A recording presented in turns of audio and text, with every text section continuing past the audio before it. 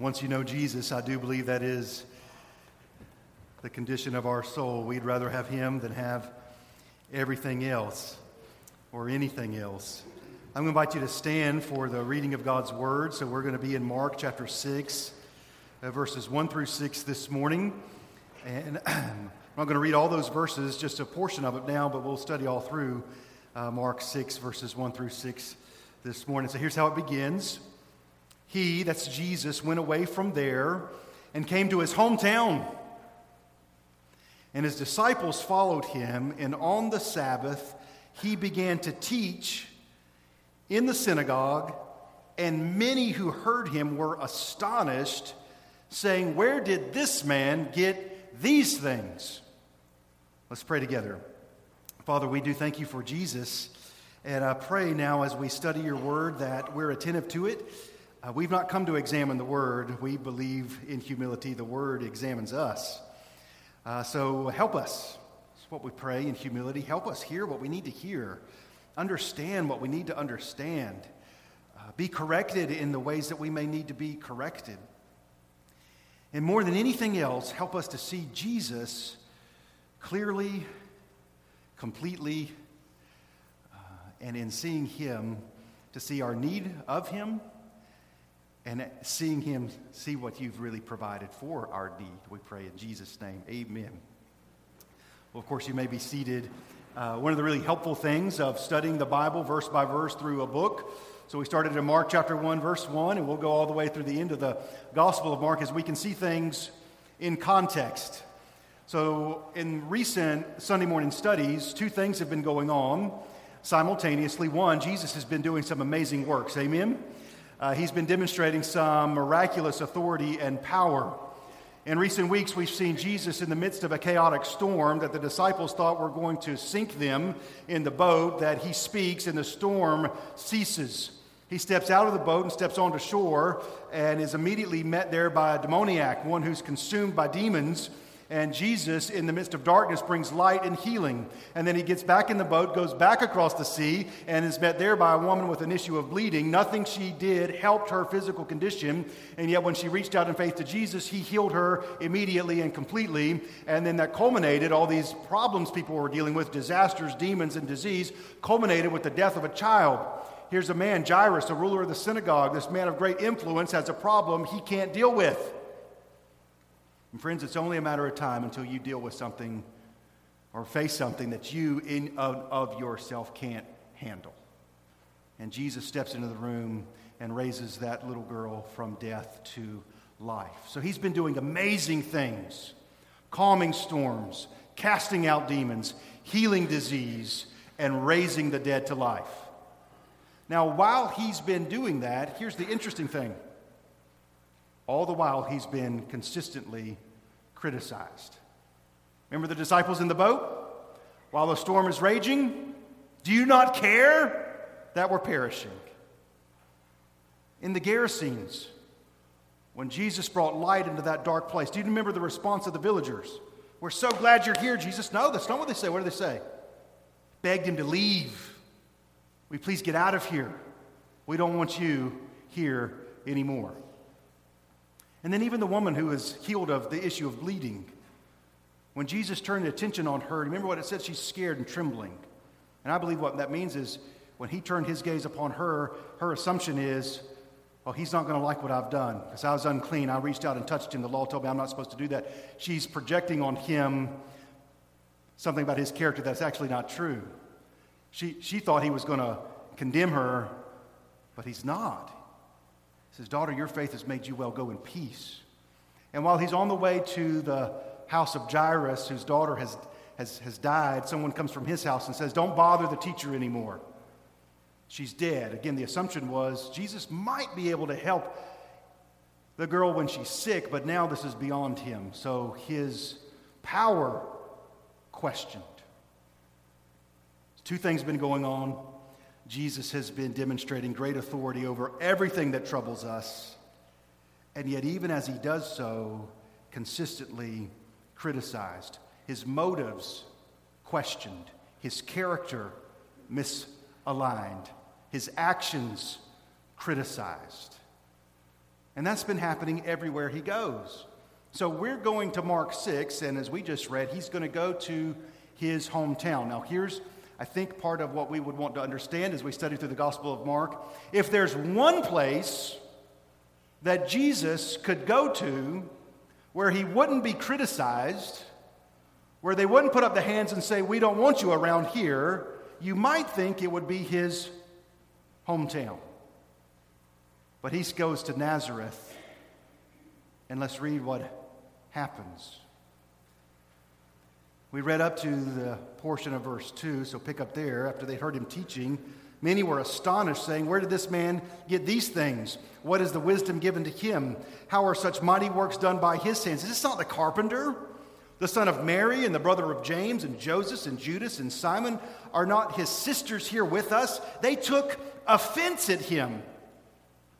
And Jesus said to them, "A prophet is not without honor except in his hometown and among his relatives and in his own household." And he could do no mighty work there, except that he laid his hands on a few sick people and healed them. And he marveled because of their unbelief. And he went out among the villages teaching. Where Dorothy in The Wizard of Oz famously said, "There's no place like home." Well, this statement takes a whole new meaning when Jesus returns to Nazareth. I mean, here's what we all have in common. We've all come from somewhere, right? Some of you are from the country, and some of you are really from the country. Do you know what I mean? Like, you're so far in the country that you're like the other people who say they're from the country. That's not really the country. I'm from the country. Some of us from the city. We've all come from somewhere. What kind of place was it that you grew up in? I mean, we all grew up in a place that the people around there know you. They know about you. They knew you when you were knee-high to a grasshopper, so to speak, right? I mean, you come from a certain place. Well, Nazareth is where Jesus is from. You know about Nazareth? There's more people in this room right now than lived in Nazareth at that time. A little place, tiny place, a place that everybody knew everybody. It's not a glamorous place. It's a little village. In fact, people from little villages look down on Nazareth. You remember what Nathanael said when Philip talked to him in the Gospel of John. They're from Bethsaida. Not exactly a glamorous place. And they said, specifically Nathanael said, when Philip said, "We found him of whom Moses in the law and also the prophets wrote, Jesus of Nazareth, the son of Joseph." And Nathanael said, "Can anything good come out of Nazareth?" And this is the little nowhere place where Jesus grew up. It's where he lived, and everyone in that place knew him. There's no economic prosperity in Nazareth. There's no political power in Nazareth. There's no prestige in Nazareth. And the God who controls all things went and lived there. I think we should all remember this when we think about what it really means to love and serve people. We should think about this. Think about all the places that Jesus went that underscores his amazing humility. He wasn't born in Nazareth. He was born in Bethlehem. Well, they didn't have any room for him there, did they? Joseph and Mary traveled from Nazareth to Bethlehem because of King Herod had put out the census. Now everybody's got to return to the town of your forefathers. That's why Jesus was going to Bethlehem. That's why Mary is far from home when she's great with child, as Luke tells us. And when he was born, no place for him in the inn. So what did they do with baby Jesus? They laid him in a feeding trough, y'all, right? And sometimes we're so familiar with the story, we don't understand the humility of this. The King of creation has come to earth, and when he's born, he's laid in a trough that they would feed the animals in. The majority of his earthly life was spent in poverty-stricken Nazareth, working in that village, as we're told here, as a carpenter. So when Jesus came, he did not dwell in the royal rooms of Rome, right? He didn't pontificate in the palaces of power in Athens. He didn't even spend the majority of his time teaching in the Temple of Jerusalem. He spent the vast majority of his time living among the ordinary and the poor in Nazareth. Like what J.C. Ryle says in his commentary on the Gospel of Mark, We see how humble was the rank of life which our Lord condescended to occupy before he began his public ministry. The people of Nazareth said of him in contempt, "Is this not the carpenter?" Now, this is a remarkable expression only found here in the Gospel of St. Mark. It shows us plainly that for the first 30 years of his life, our Lord was not ashamed to work with his own hands. There's something marvelous and overwhelming in this thought.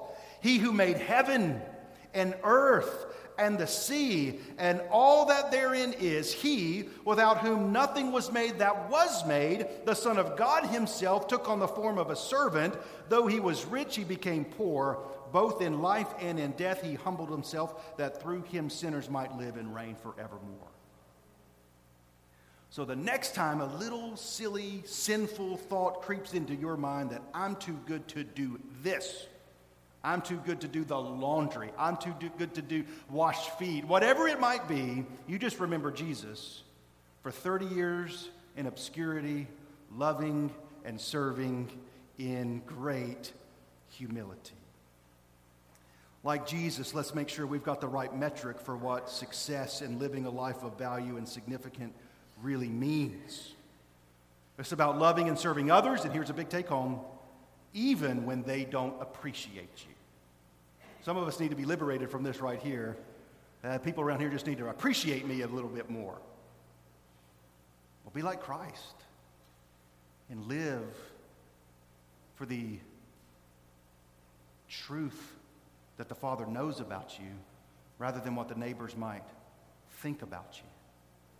Because when Jesus gets to Nazareth, he's the King of Kings, he's the Lord of Lords, and they're offended by him. So if we cannot love and serve right in our own hometown, right where we live, right now, I'll tell you this, you'll never really love and serve. Sometimes we'll think, I'll really love and serve when I'm more appreciated. No, you won't. I'll love and serve when the position I hold is a little bit more glamorous. No, you won't. If you can't, as they say, bloom where you're planted, you'll not bloom at all. And let's see this very clearly. You might very well love and serve. Now, when Jesus, you might not love and serve and be esteemed for it. Now, when it says here in chapter 6, verse 1, he went away and there came to his hometown, what wrong was anybody in that town able to say of him? Nothing. Who in that town could ever say, well, he really sinned against me? Nobody.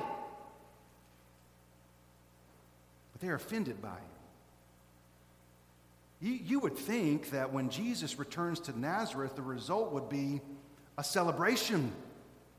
But instead, there's no celebration. There's only criticism and condemnation. By the time we're here in Mark 6, Jesus has been involved in his earthly ministry for a while. I mean, a little estimate is about a year's gone on that he's been teaching and preaching. I'll put a couple of pictures on the screen. This first one is San Francisco at the end of World War II. That's a celebration, right? And the war's over, victory's been won, and when the troops come home, celebration, right? Whole city turns out. And here's the next one, another celebration just a couple of weeks ago. Look at that. Tens of thousands of people turn out for the eternally significant matter of, well, it's been 50 years since we won the Super Bowl around here. And the whole city turns out. Now you contrast this with the King who's really going to bring true victory and a triumph that really matters. He returns. This is the carpenter's son. Isn't this Mary's boy? Now here's the deal. As Jesus returns to Nazareth, he's rejected. And we're seeing here, he came to his own, but his own received him not. We're going to talk about why in a moment. But it basically comes down to this. When Jesus does not fit their view of what he should be and who he should be, they reject him. Here's just a lesson about the world we live in. People are typically fine with Jesus so long as they can define him. But the moment he begins to say, this is who I am, that's when the rejection happens. When he proclaims who he truly is, there's often rejection. So let's start, if you've got an outline, we'll start with this first point. Jesus received criticism throughout his ministry, but his critics never shoved him off course. Jesus received criticism throughout his ministry, but his critics never shoved him off course. So again, we've been studying through the Gospel of Mark. And in previous chapter 5 in particular, here's the criticism from those who know him well, the disciples in the boat, when things take a turn for what they think is the worst. Teacher, do you not care that we're perishing? Call his character and his concern into question. And it's common for us when we face difficult circumstances to project upon God a lack of concern. He's just up there in the heavens. He doesn't care a lick about us. And the Gerasenes, it's recorded that they began to beg Jesus to depart from their region. They don't want him around. They don't want his influence in their town. And as we've alluded to, even over the welcoming crowd, there's criticism from the woman with the issue of bleeding. Oh, I think he's coming after me to condemn me. And why trouble the teacher any further? Can we talk about what these statements are? You don't care. You're not wanted. You're not able to do anything. You don't care. You're not wanted. You're unable to do anything. What is this? It's unbelief. It's unbelief. It's what we're talking about today, the devastating consequences of unbelief. Unbelief about his character. Unbelief about his actions. Unbelief about his power. Unbelief about him. Now, if you've got your Bible open, let's look at a few verses. In the midst of this unbelief, what's Jesus doing? Well, let's just read a sample of verses so you can pick up on what he's doing. Mark chapter 4, verse 35. On that day, when evening had come, he said to them, "Let us go across to the other side." And leaving the crowd, they took him with them in the boat just as he was. Look at Mark chapter 5, verse 1. They came to the other side of the sea, to the country of the Gerasenes, and when Jesus had stepped out of the boat, immediately there met a man. Look at Mark 5:21. Jesus crossed again in the boat to the other side. A great crowd gathered. Look at verse 38. They came to the house of the ruler. Look at chapter 6, verse 1. He went away from there and came to his hometown. And the end of verse 6, he went about. I just read those verses so you can just see that Jesus keeps moving. He keeps going. At what point in all of this criticism does it say Jesus threw up his hands and quit? Now listen to me very carefully. Jesus never quits. We just read those sequence of verses. He's going here, then he's going there. Friends, ultimately, where is he going? He's going to the cross. That's what I mean when I said he's going to receive criticism throughout his ministry, but his critics never shove him off course. Most everybody that you know is prone to quitting. Some of you, that's your life, just truth be told. Somebody that you trusted tore your soul in two because they quit. Where did we get this from? You know where we get this from? All the way back there to Adam, the original quitter. Adam, keep this garden, protect it, defend it. Serpent enters the garden. What does Adam do? Quits. Some of you know the pain of who you trusted walking out. Some of you know the pain of throw up his hands and he left. Now, all of Adam's sons are prone to quit. It's just true. It can be devastating, can't it? Somebody you really relied on, hoped in, trusted, proved unreliable and untrustworthy. That's why I need you to hear me say this. Jesus doesn't quit. Criticized? All the time. Quit? Never. Now, on the flip side of this, maybe you're the one who quit. Maybe you are sitting here today, by God's grace you're present, just so you can hear me say this. Maybe you're the one who walked out. Maybe you're the one who proved unreliable. And we're reading from Mark chapter 6. And what I want you to know is Mark was a quitter too. Jesus doesn't quit on quitters. How about that? Because here's what the enemy will do to you, and he does it again and again and again. You need to quit. You need to quit. You need to quit. Then you quit. Guess what he'll do? I can't believe you quit. You are sorry, no good. Your life is worthless. That's who the enemy is. He's a liar. He lies to you and says when you need to stand, you need to quit. Says when you need to stand firm, you need to walk out. And then you do it, and then your whole life is now eaten up with regret. You need to know that Jesus is going to the cross and he's not going to quit. And Jesus can transform those who have quit. You go and read about John Mark in the book of Acts. And when Paul was really counting on him, it says of John Mark, he withdrew. What does that mean? Walked out. Left the gospel ministry. But God didn't quit on him. And God restores him, redeems him. Some of you need to know that God puts broken things back together. Jesus doesn't quit. Jesus doesn't quit. Secondly, we'll see here from this passage, the people who should have known him best criticized him most harshly. The people who should have known him best criticized him most harshly. Now, what are they criticizing him about? Well, we should know this. The criticism is always about his teaching. As long as Jesus is healing folks, nobody ever criticized him for healing their sickness. Nobody ever criticized him, I can't believe you raised my daughter from the dead. Nobody's ever said anything like that. As long as Jesus would help them physically, they were good with it. But it was his teaching that offended. Now, we're here in Mark 6, and it says in verse 2, on the Sabbath, he began to teach in the synagogue, and many who heard him were astonished. Now, what we have here is the fact that he teaches, but we don't have what he taught, right? So I want you to turn with me to Luke chapter 4. Luke chapter 4. We'll get a little help here from the good Dr. Luke on the content of his teaching. So what is it that he said when he was in Nazareth? You'll see there in Luke 4, verse 16. For in the Gospel of Mark, one book over, the next book in the sequence there would be Luke. Luke 4, 16, he came to Nazareth, where he had been brought up. And as was his custom, he went to the synagogue on the Sabbath day and he stood up to read.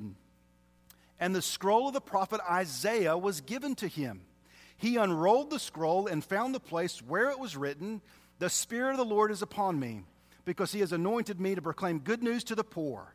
He has sent me to proclaim liberty to the captives, recovery of sight to the blind, to set at liberty those who are oppressed, to proclaim the year of the Lord's favor." He rolled up the scroll, gave it back to the attendant, sat down, and the eyes of all the synagogue were fixed on him. He began to say to them, "Today this scripture is fulfilled in your hearing."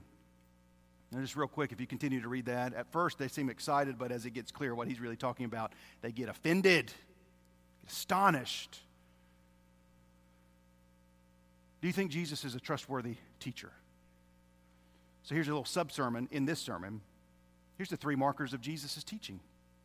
And you can use Jesus as a model for you to discern what's trustworthy teaching. Number 1, I got 3 things. Usually the case with preachers, right? 3 things. Number 1, Jesus taught the Scriptures. Amen? Jesus taught the Scriptures. This is amazing. The Bible says Jesus is the Word become flesh. So that's an amazing day to stand in the synagogue. The Word become flesh, reading the Word. Amen? So, just real quick, I would encourage you on this. When you're listening to teaching, how long does it take for that teacher to get to the Scripture? From this understanding that I've just taken for our habit, every time I stand to preach, the first thing I ask you to do, stand up. Let's hear the Scripture. So you don't need my opinions, is truth be told. You don't need my humorous stories, because I don't have but about 4. You don't need to hear from me. You really don't. But you do need to hear from the Scripture. The first thing is Jesus teaches the Scripture. Number two, Jesus speaks to the reality of the human condition. Do you know what the reality of the human condition is, spiritually speaking? We are poor, oppressed, blind, captives. Spiritually, we are dead. So one, Jesus speaks from the Scriptures. Two, he speaks about our true condition. The Bible describes us accurately. The Bible says things like, what's it profit to gain the whole world and forfeit your soul? To those who claim to be free, the Bible says sin actually enslaves. To those who think they can see clearly, the Bible says the God of this age blinds us. The Bible describes our spiritual condition. So it's a characteristic nature of Christ's preaching to put plainly the spiritual condition of those who do not know God through Christ. So you can use that to discern when you listen to preaching. Because not everybody who stands with the Bible is preaching the Bible. Some people use this as camouflage, and you don't think the enemy is deceptive enough? You know, when Jesus was tempted by the devil in the wilderness, the devil quoted Scripture. So you need to be discerning. Not everybody who says, Lord, Lord, is going to heaven. But Jesus told us that.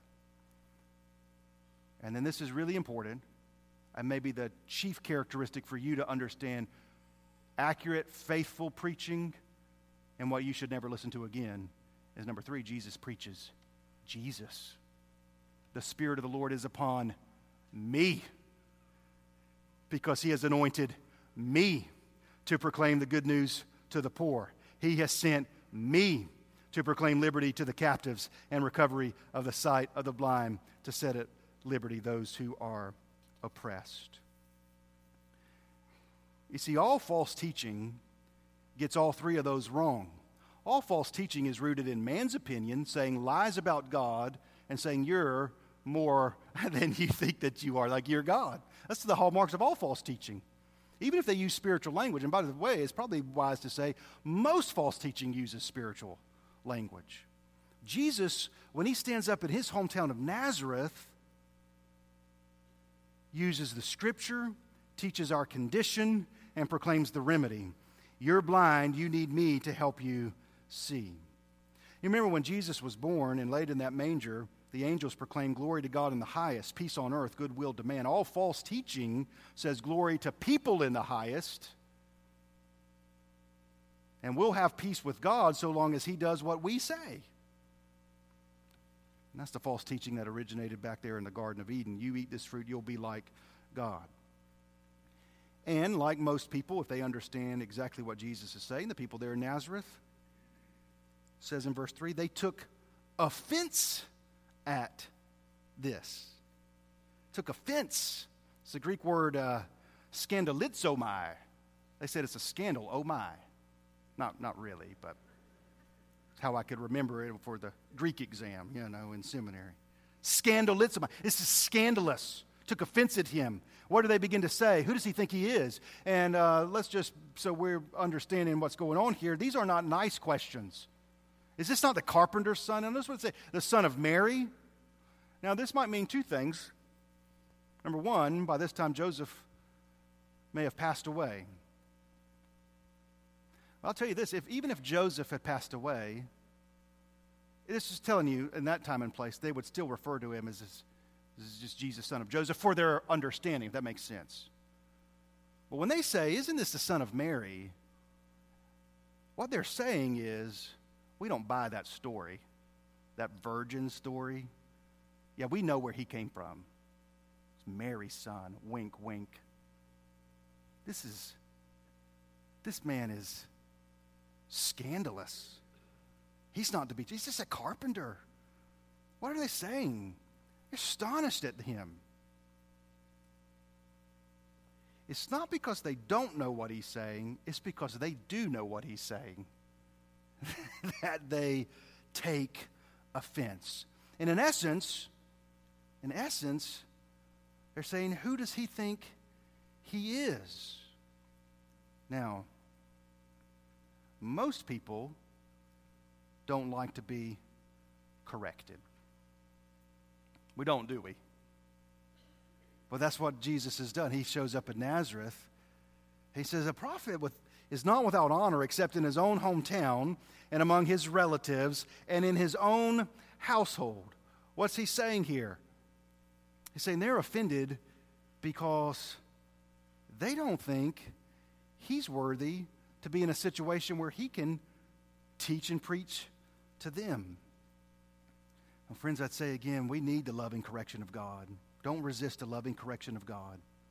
When was the last time that the Holy Spirit used the Word of God to bring you significant correction? I mean, if you've been going years and years and years and not been confronted lovingly that this needs to change, this sin needs to go, you need to begin to cultivate godlier habits and godlier appetite. We need the correction of God. But what we notice from the moment sin enters the world is this strange combination that we don't know what we're talking about and we're really proud of it. We need his correction. Let's get this third point. The power of Jesus is not diminished by unbelief, but it is not displayed in the midst of unbelief. He doesn't do, we're told, verse 5, he could do no mighty work there, except that he laid his hands on a few sick people and healed them. And he marveled because of their unbelief. They're astonished at him, and he's astonished at them. What's going on here? Did they diminish him? Here's the reality of all criticism of Jesus. It doesn't affect him and who he really is in his character, but it does reveal who the critic is, the condition of their heart, the condition of their soul.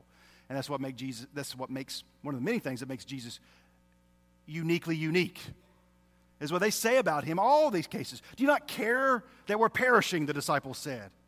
Well, yeah, he does care that you're perishing. In fact, that's why he's going to the cross. When they begged him to depart from their region in the Gerasenes, Jesus is saying, I'm going to the cross, I'm laying claim to all my creation to redeem it. Now, their criticism there in Nazareth, when they take offense at him, when they said, isn't he just a carpenter? That doesn't mean he's just a carpenter. It means they believe he's just a carpenter, but that doesn't mean he is just a carpenter. Does that make sense? Now, there is nothing that God cannot do, but there are some things, friends, he will not do. And here's one of them. He will never demonstrate his power in the midst of unbelief or among those who are unbelieving. He doesn't do any mighty work there, except that he laid his hands on a few sick people and healed them. He marveled because of their unbelief. But notice, they're not going to shove him off course.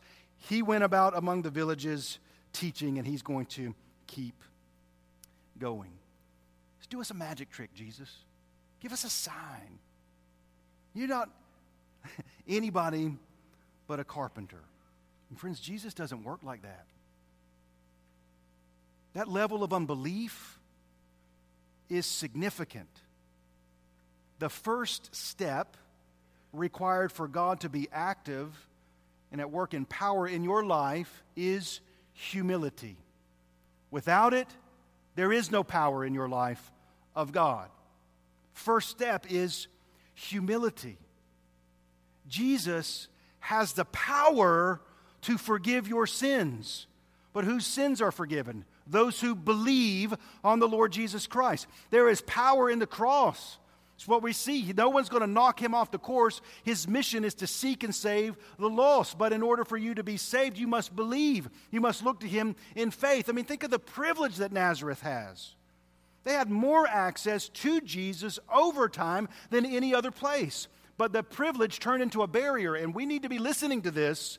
The privilege turned into a barrier because they were familiar with him, but had no faith in him. And the church subculture needs to hear this message. They were so familiar with him, they had no faith in him. So be careful about this. Because right now in the world, if you were to discern who has the most access to the holy things of God, you'd be hard-pressed to find anywhere on planet Earth that has greater access to the gospel than Rocky Mount, North Carolina does right here, right now. And not only in the generation you live, but ever.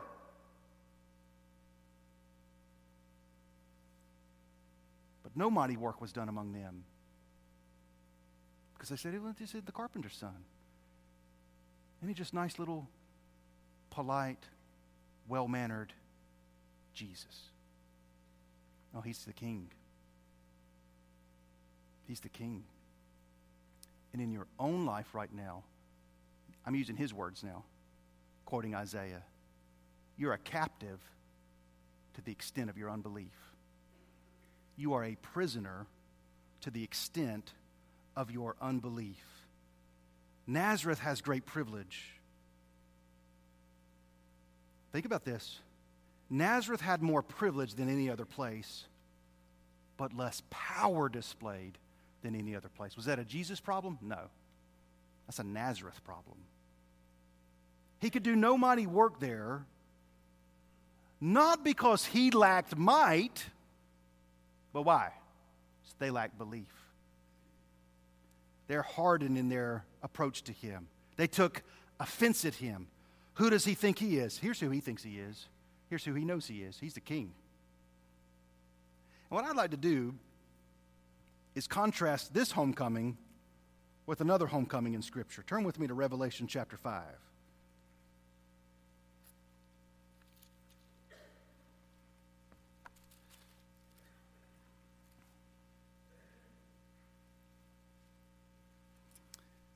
Mark said that the disciples went with him to Nazareth, so the Apostle John was with him when he went to Nazareth.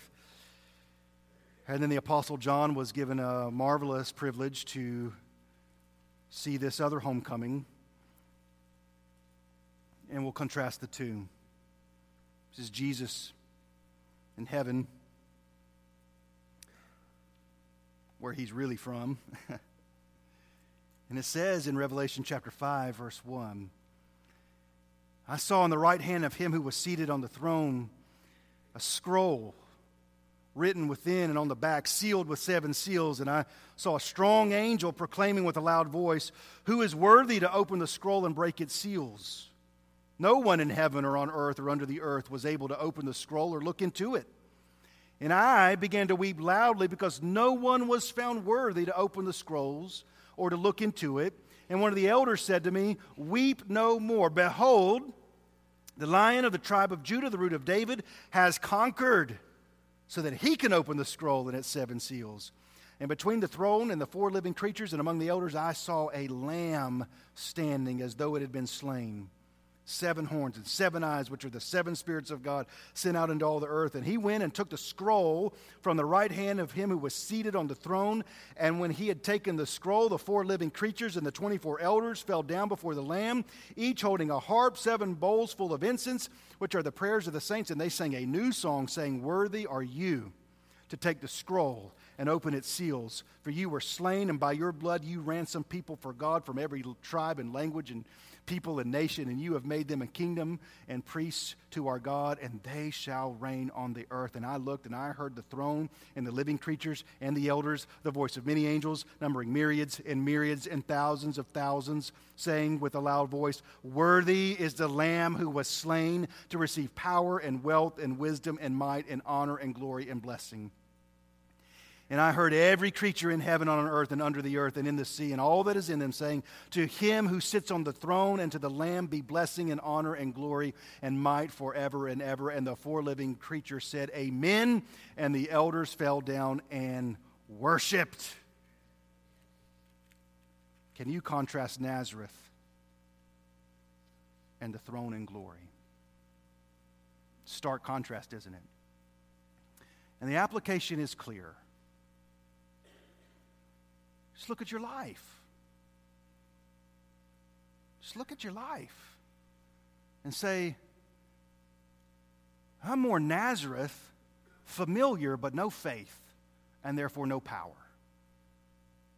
You want to know what I love about the scene in the book of Revelation? Just never got over it. Just never got over it.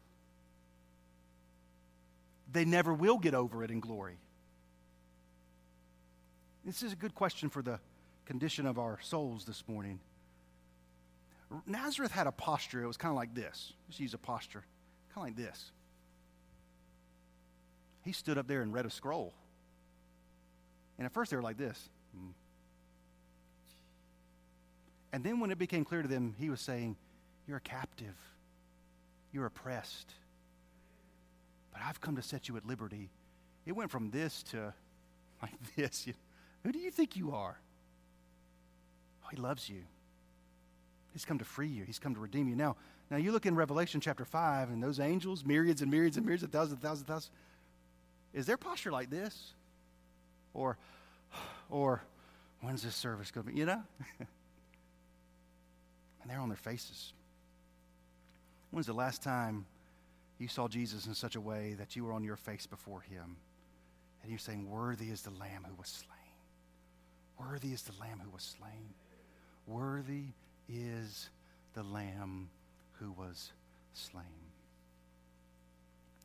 It underscores the great humility of Jesus, that he came from there and went there. Do you know what I mean? And he's there knowing, hey, it's not long before I'm going to be there. So as long as I'm here, you know what? Here's an application for our lives.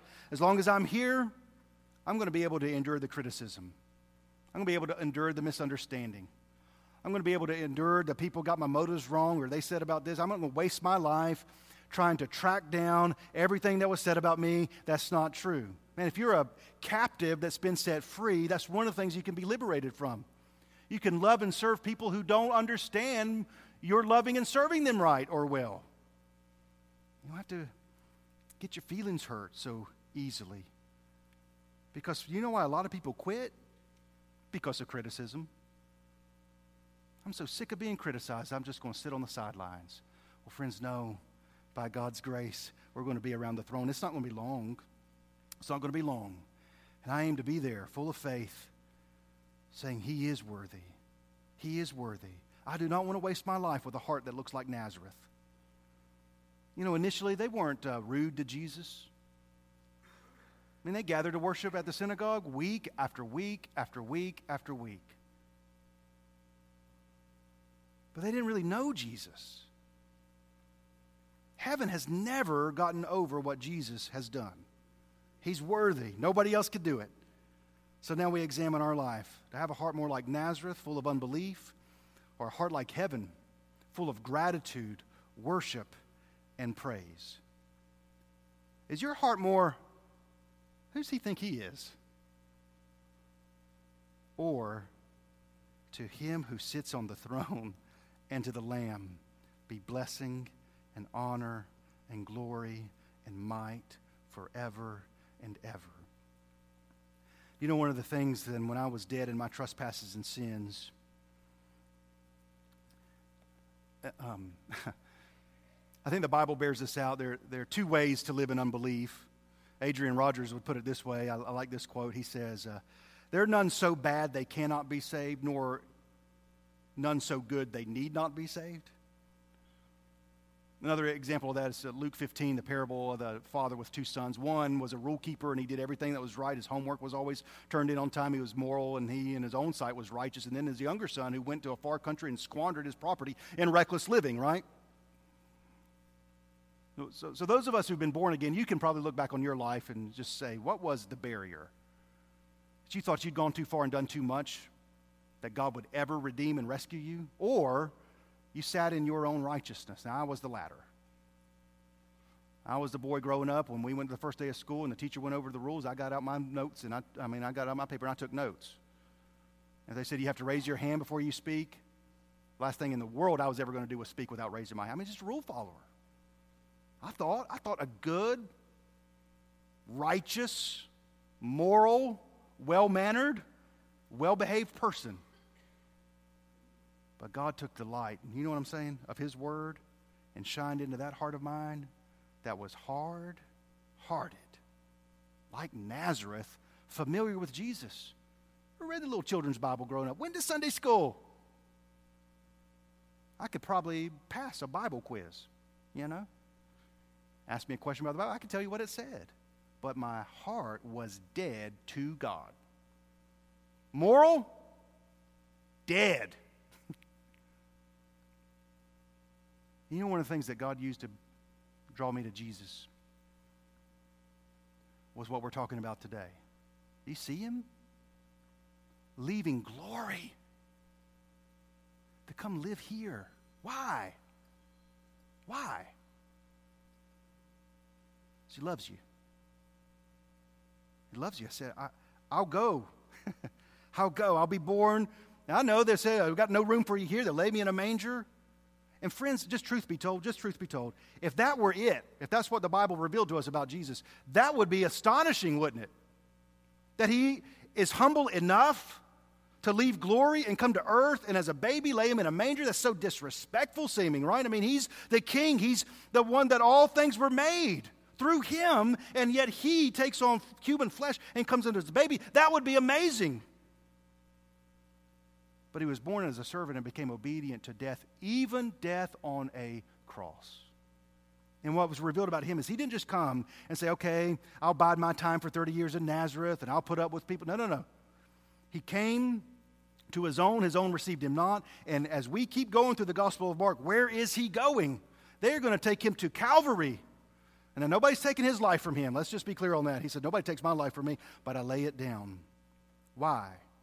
Because you're a captive.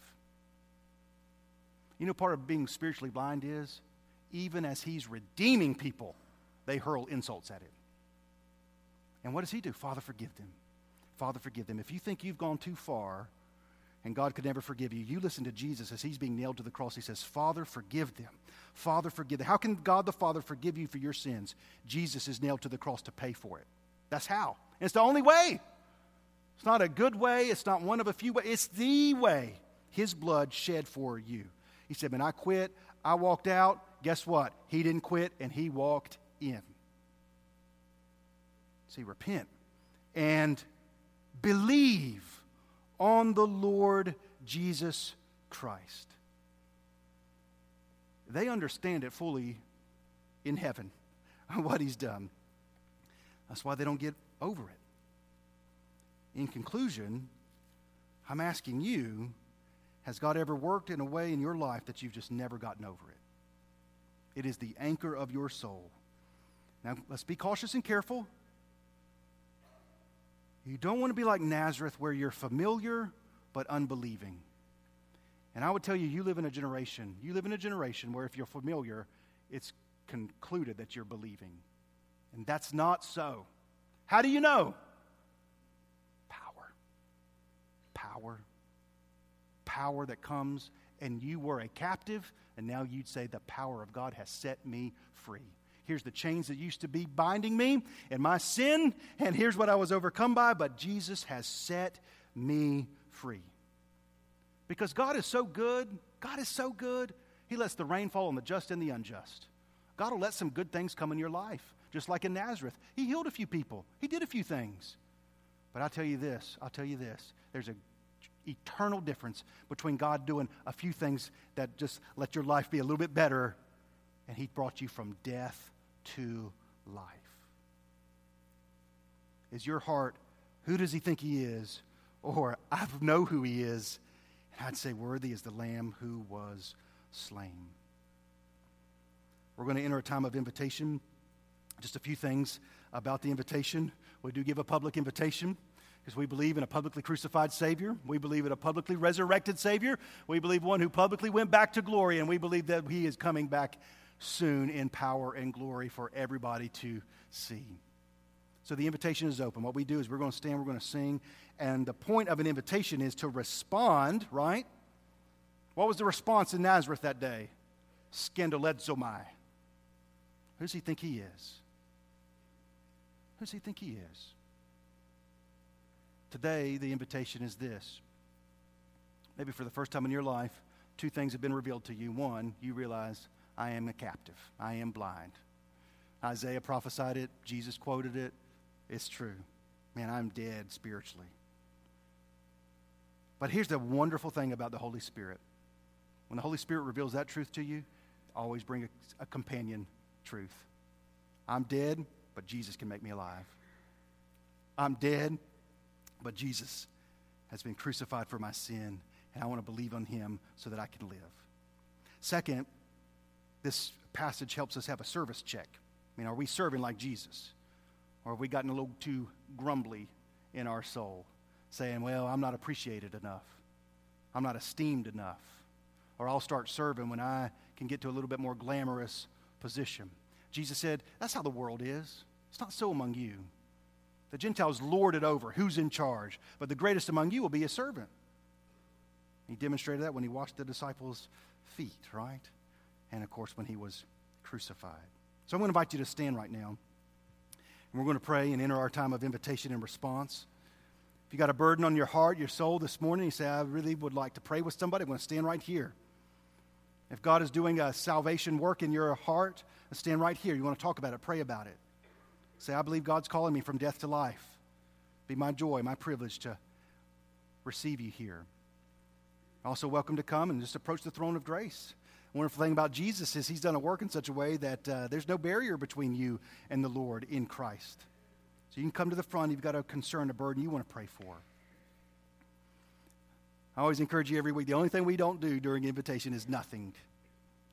Don't be like the Nazarenes in that day. Be open to what he's saying. Father, I do thank you for Jesus.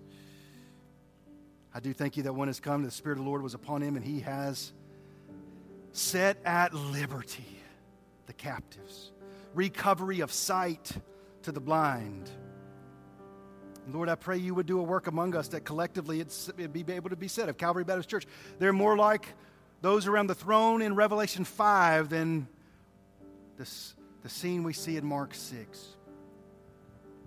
Lord, I don't want to live a life where you do a few things. I want to live a life where you work in power for the glory of your own name. Thank you for Jesus. Thank you that he's not a quitter. I thank you that we esteemed him not. But he's never knocked off course to go to Calvary to pay for our sins. So by your grace and by your Spirit, help our invitation time, even as we sing, that we have a little bit of Revelation 5 in us. Say how great you are and worthy is your name. Lead us by your Spirit, we pray in Jesus' name. Amen.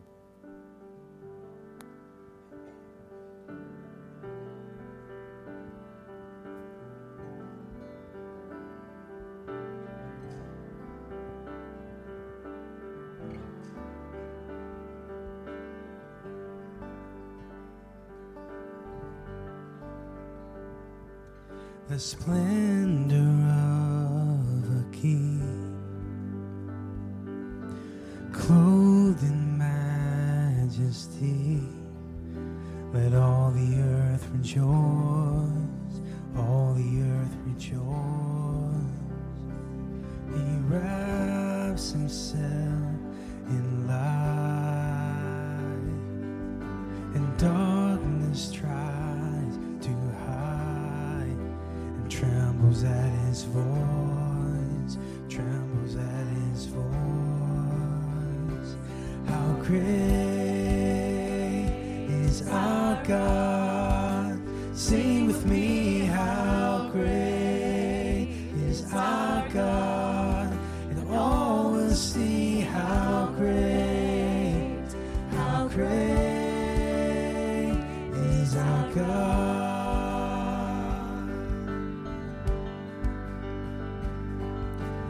Age to age he stands, and time is in his hands, beginning and the end, beginning and the end. The Godhead three in one, Father, Spirit, Son, the Lion and the Lamb, the Lion and the Lamb. How great is our God? Sing with me, how great is our God, and all will see how great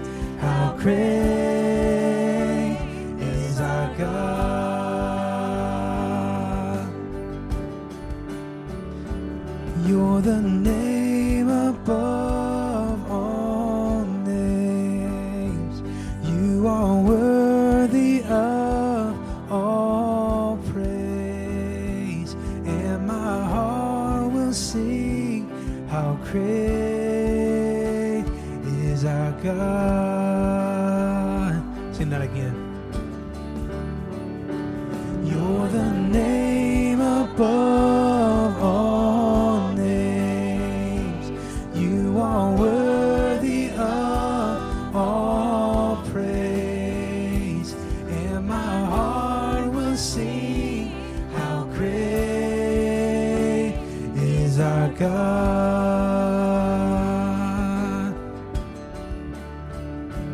How great is our God. Sing with me, how great is our God, and all will see how great is our God. How great is our God. Sing with me, how great is our God, and all will see how great is our God. Sing that one more time. How great is our God. Sing with me, how great is our God, and all will see how great is our God.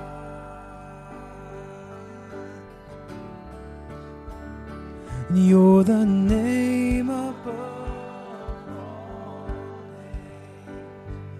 You are worthy of all praise, and my heart will sing how great is our God. How great. How great is our God. Sing with me, how great is our God. All will see how great is our God.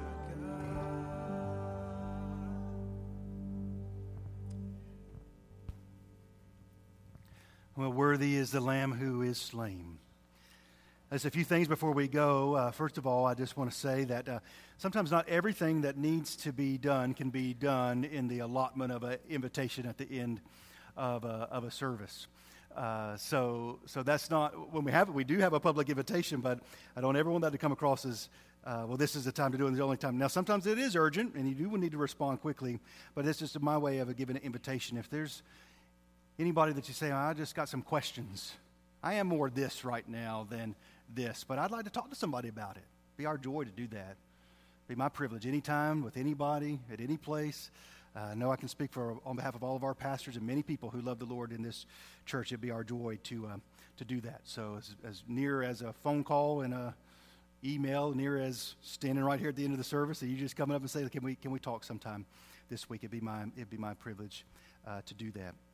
We're going to pray. We'll be back here tonight for our evening service. It'll be the second week of our study with David Platt, Something's Got to Change. And just on that note, those of us who were here last Sunday night for that, it was a huge blessing. Can I come to the second week if I didn't make it to the first? Absolutely. Absolutely. Jump right in with us where we are tonight. As we'll again, accurate teaching straight from the Scripture about the human condition and about who Jesus really is. So we'll pray together before we go. Father, I do thank you for Jesus. I do thank you for Jesus. And every time he draws near is for our good. Sometimes it's a loving confrontation, and that's exactly what we need, because we're headed in the wrong direction.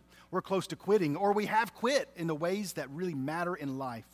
I thank you that Jesus is a restorer and a healer. He is a redeemer. And Jesus always knows what needs to be torn out and cast aside and what needs to be repaired. Thank you that he's fully trustworthy. So, Father, we pray this week that we serve like Jesus serves. We love like Jesus loves. There's not places we say we're too good to go. No, we serve a Savior who went to Nazareth, went to unglamorous places because he loves people.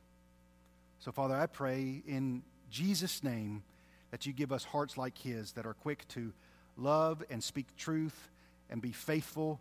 Don't let anything knock us off the course of our mission, which is to proclaim what Jesus has done.